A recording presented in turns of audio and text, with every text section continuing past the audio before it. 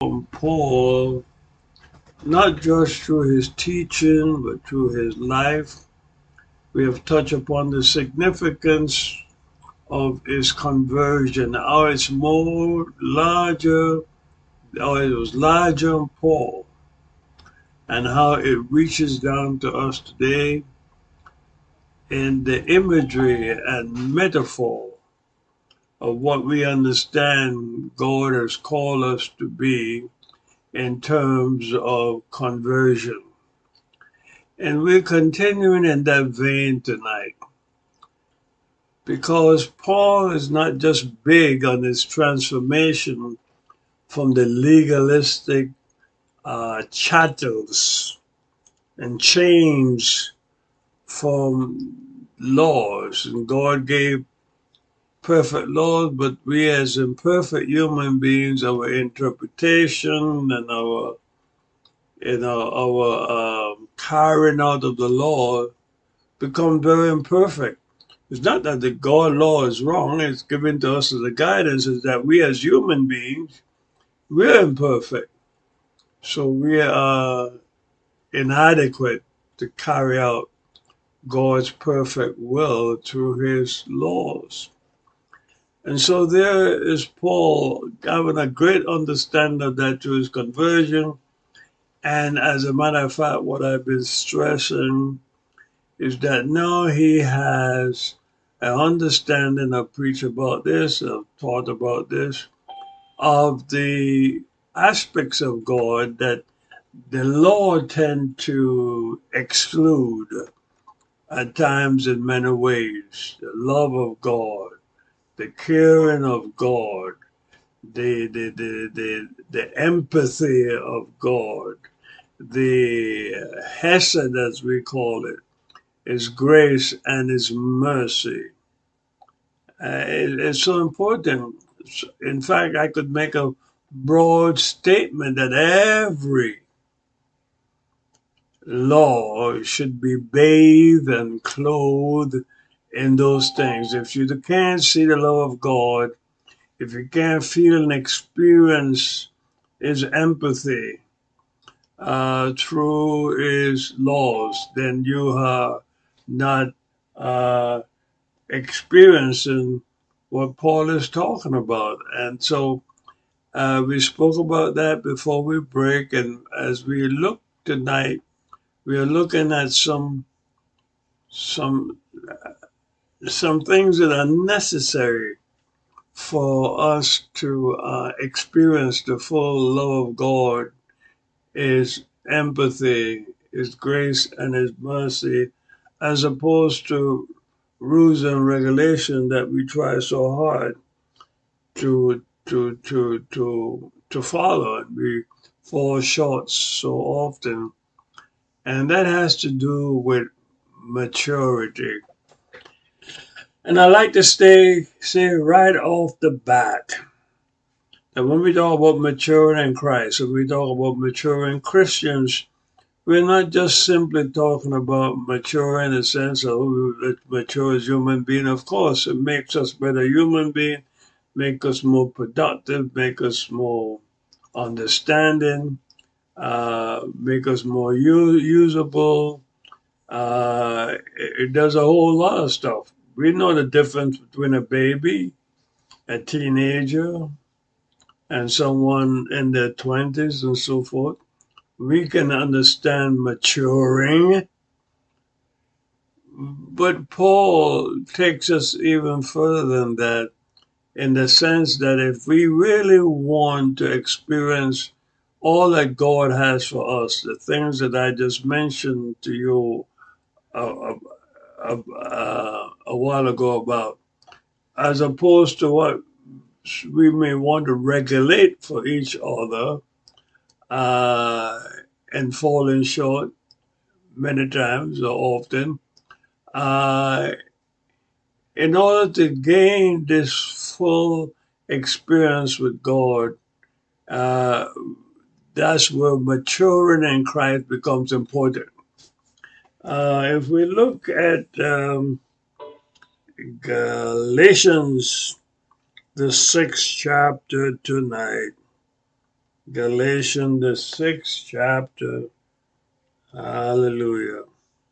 Again, welcome everyone. Welcome everyone who's on the stream. Welcome everyone who's on the telephone. Galatians, the 4th chapter.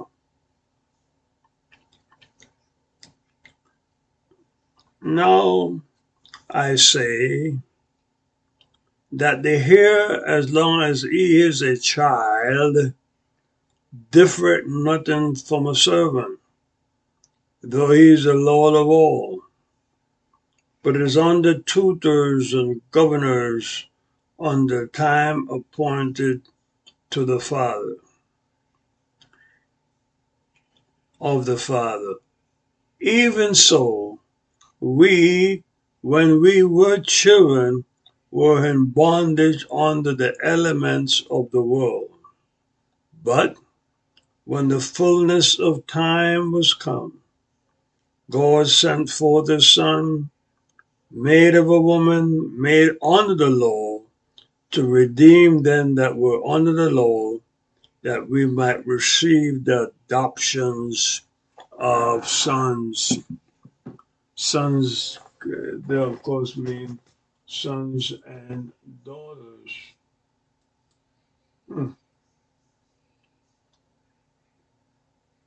Galatians 4 and other places in Paul's writing gets to the heart of where Paul will want us to be. And look at some of the analogies and comparisons that he made. You could be a prince or a princess. You could be son of richest people in the world, daughter of the richest people in the world. But when you are a baby, when you're a toddler, when you're a young person, when you're not mature, you're pretty much just like anybody else. In this case, in the household, like the term is used there, servant, because you really have no authority, too much, you know, and you can't give directions and so forth and so on. What a wonderful example he gives. Something that we really need to think about as Christians, if we are not maturing in Christ, in fact, that we are part, in spite that we are part of the richest household there is, that of God, we cannot take advantage, we cannot exercise our rights to any appreciable level because we're not mature enough to handle responsibilities. And so when we really come to think about it, if we're not maturing in Christ,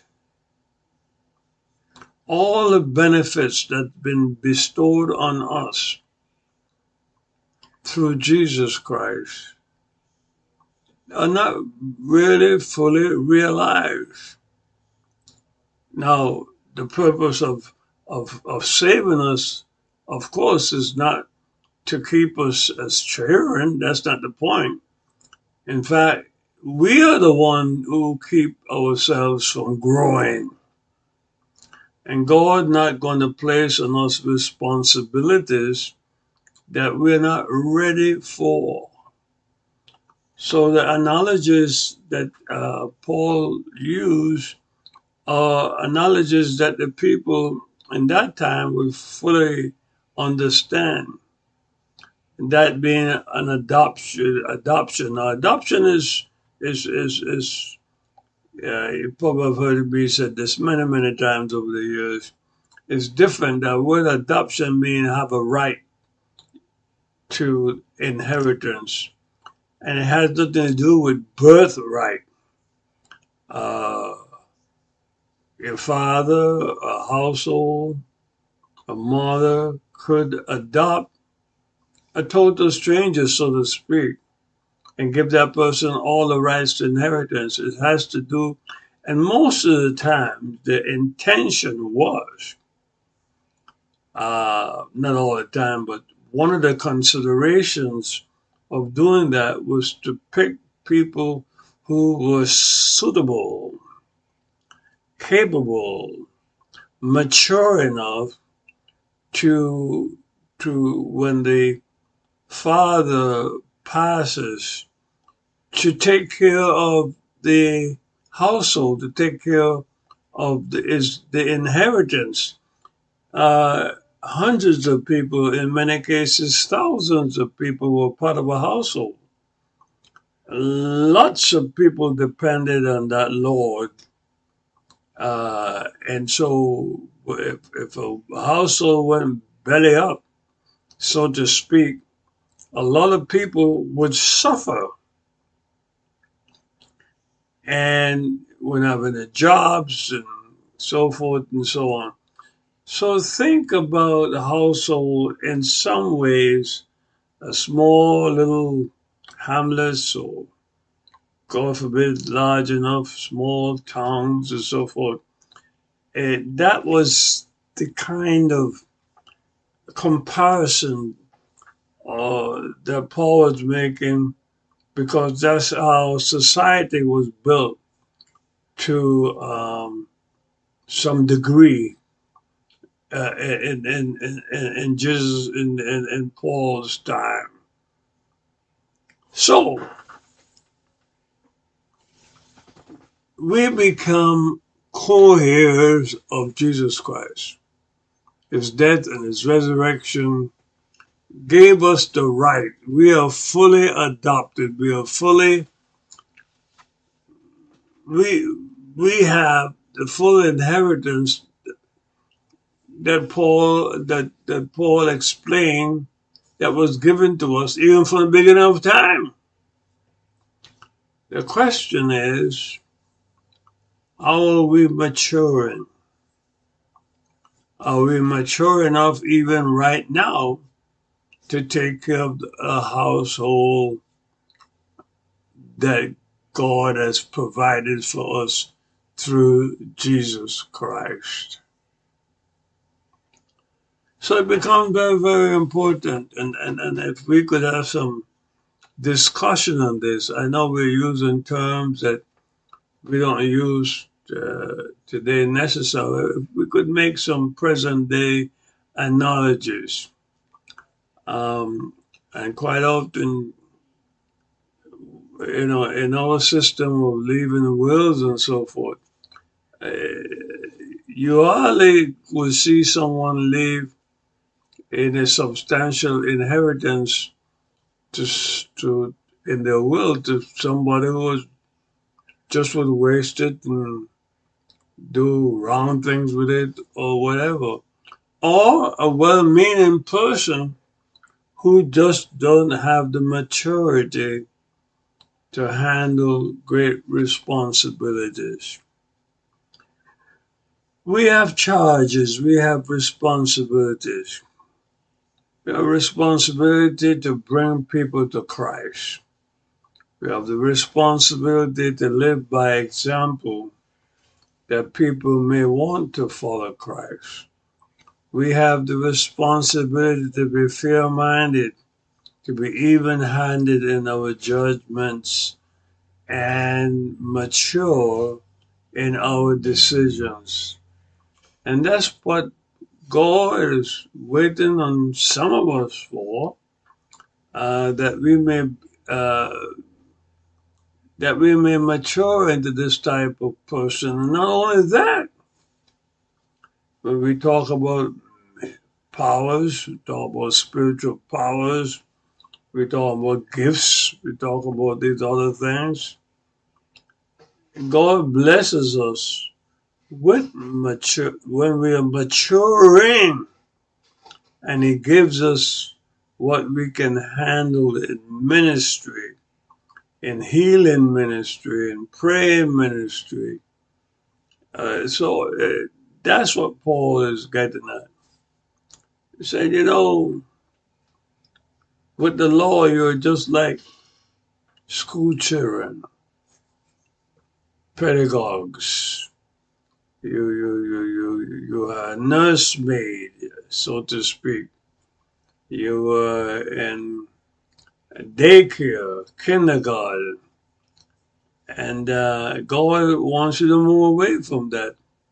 He wants you to be the schoolmaster. He wants you to be the principal. He wants you to be the person in charge. He wants you to help others to mature so they may get to that stage. I need to repeat this, and I'll be talking about this in days to come more and more. We are powerful people, but God is not going to give us powers if we are irresponsible and immature. And that's what Paul is pushing. And that's, it comes down to us today.